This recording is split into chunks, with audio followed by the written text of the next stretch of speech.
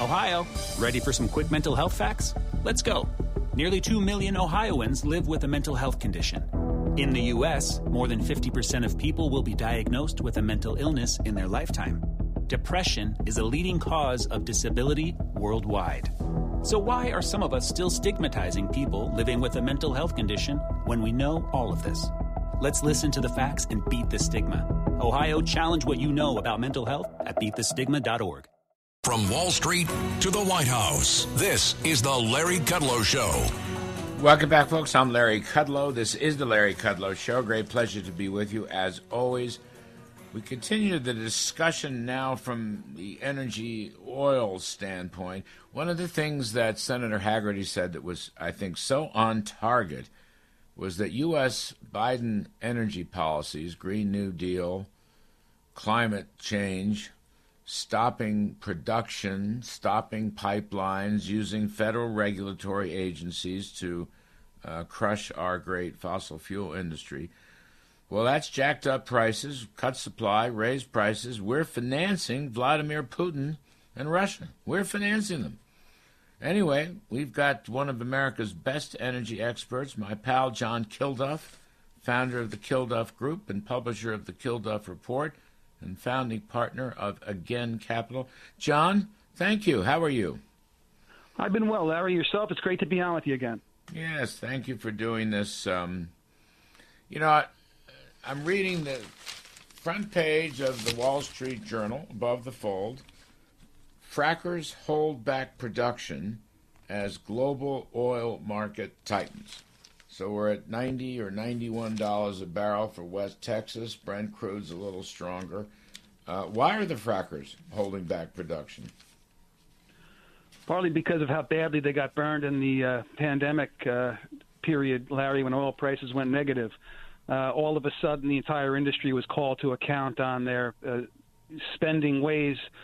spendthrift spending ways over the years, where they just emphasized drilling over return on capital and just getting money back to investors.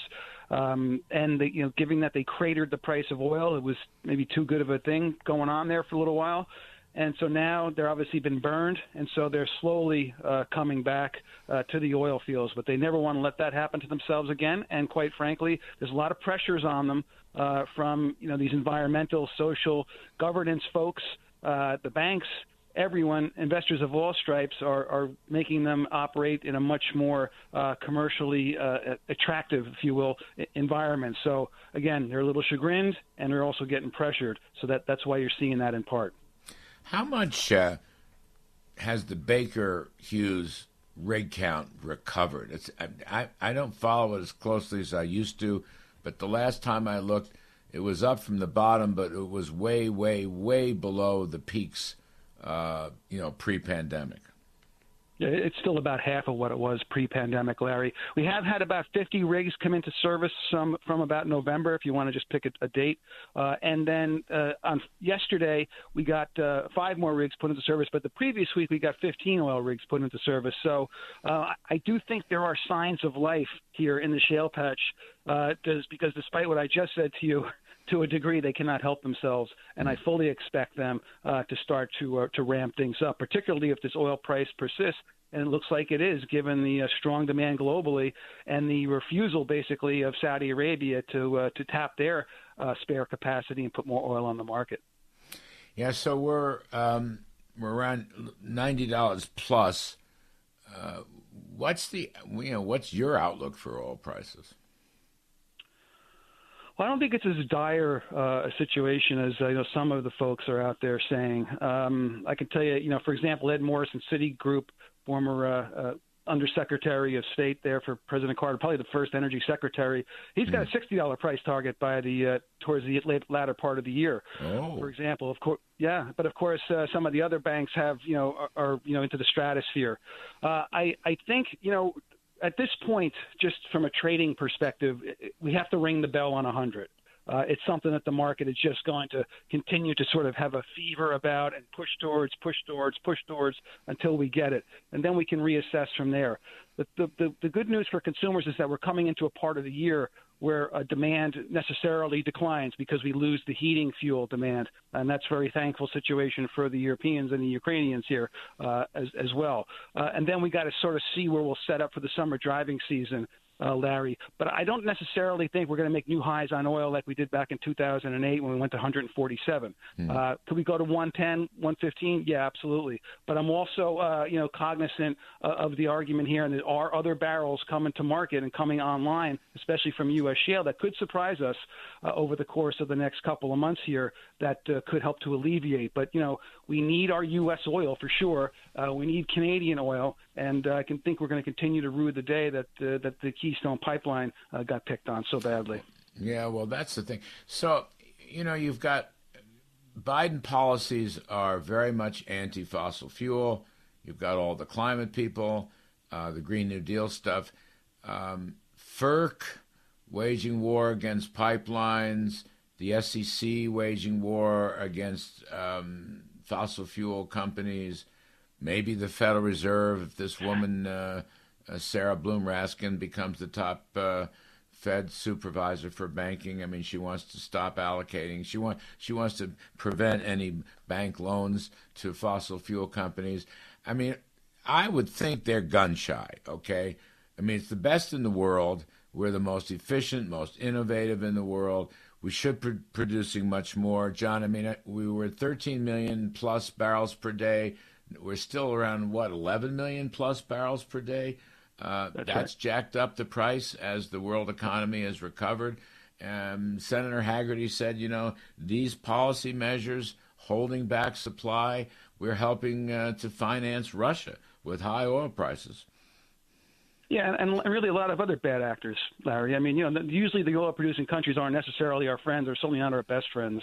And we've always had an issue, certainly, with that. And, yeah, this is helping Vladimir Putin. That's why, and that's what the killer is going to be, excuse me, I didn't mean to put it that way, but the hard part of this situation with Ukraine is going to be if we do slap sanctions on Russia that impacts their ability to export oil, sure, the Russians are going to pay for it, but so are the rest of us. When you hear President Biden allude to pain for everyone, I think that's sort of what he's sort of trying to prepare everyone for, because it could be an epic energy crisis if Russia turns off the spigot, because we cannot afford to lose those barrels.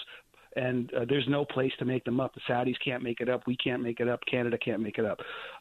So we will really be in a tight spot. And, all these pressures, it's so just misguided to me. I get the worry about the climate and all that, and whatever good measures you want to try to take for environmentally speaking to, get the world to a better place is fine. But look, energy is essential to our economy, the global economy. And you saw now this past winter the missteps by the European leadership and the UK that got them into a total mess, paying almost triple-digit oil equivalent prices for their natural gas, for shortages. And the like. And every single one of our recessions over the past decades now, Larry, have been preceded by a spike higher in oil prices. There have been other mitigating factors, of course, which I could enumerate, but oil was always part of the problem, and that's what we're staring down if they don't do this much more carefully than we have. You just can't, literally flip the switch on this here. It needs to be a very orderly and careful transition to whatever, and especially including, I think, much more of a battery overlay so you can store the energy so when the sun doesn't shine and the wind doesn't blow like has happened in Texas, literally, you can call on these reserves, because that's what a gasoline in your gasoline tank is. It's stored energy to be ready for you on demand, and that's what's not being thought through here. Well, I don't see,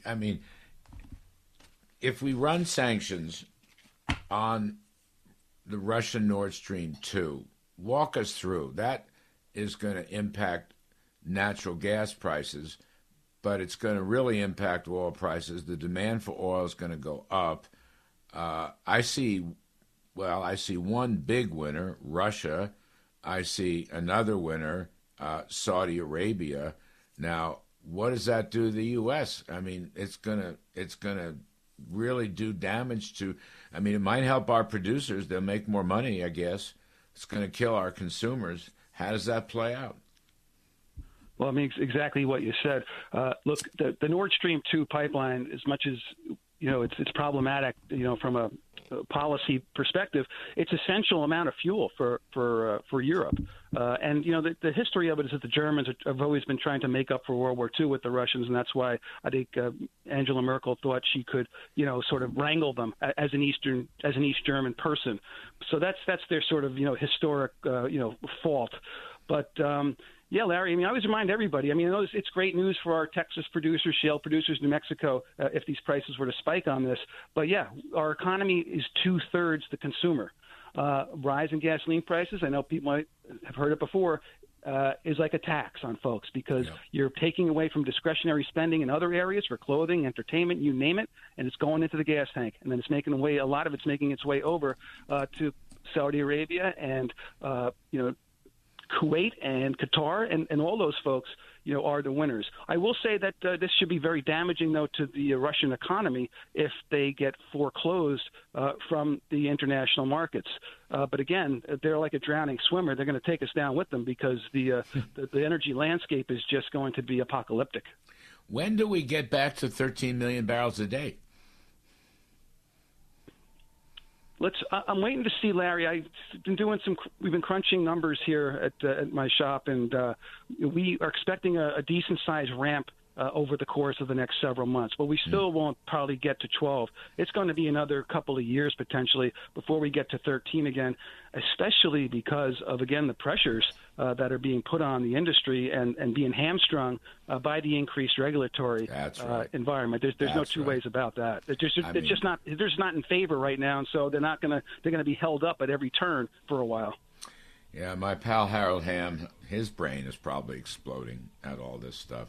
I mean, the cavalry's coming. This stuff's not going to be sustainable. But we still got to get through the next 7 or 8 or 9 months. I don't know how this is going to play out, John.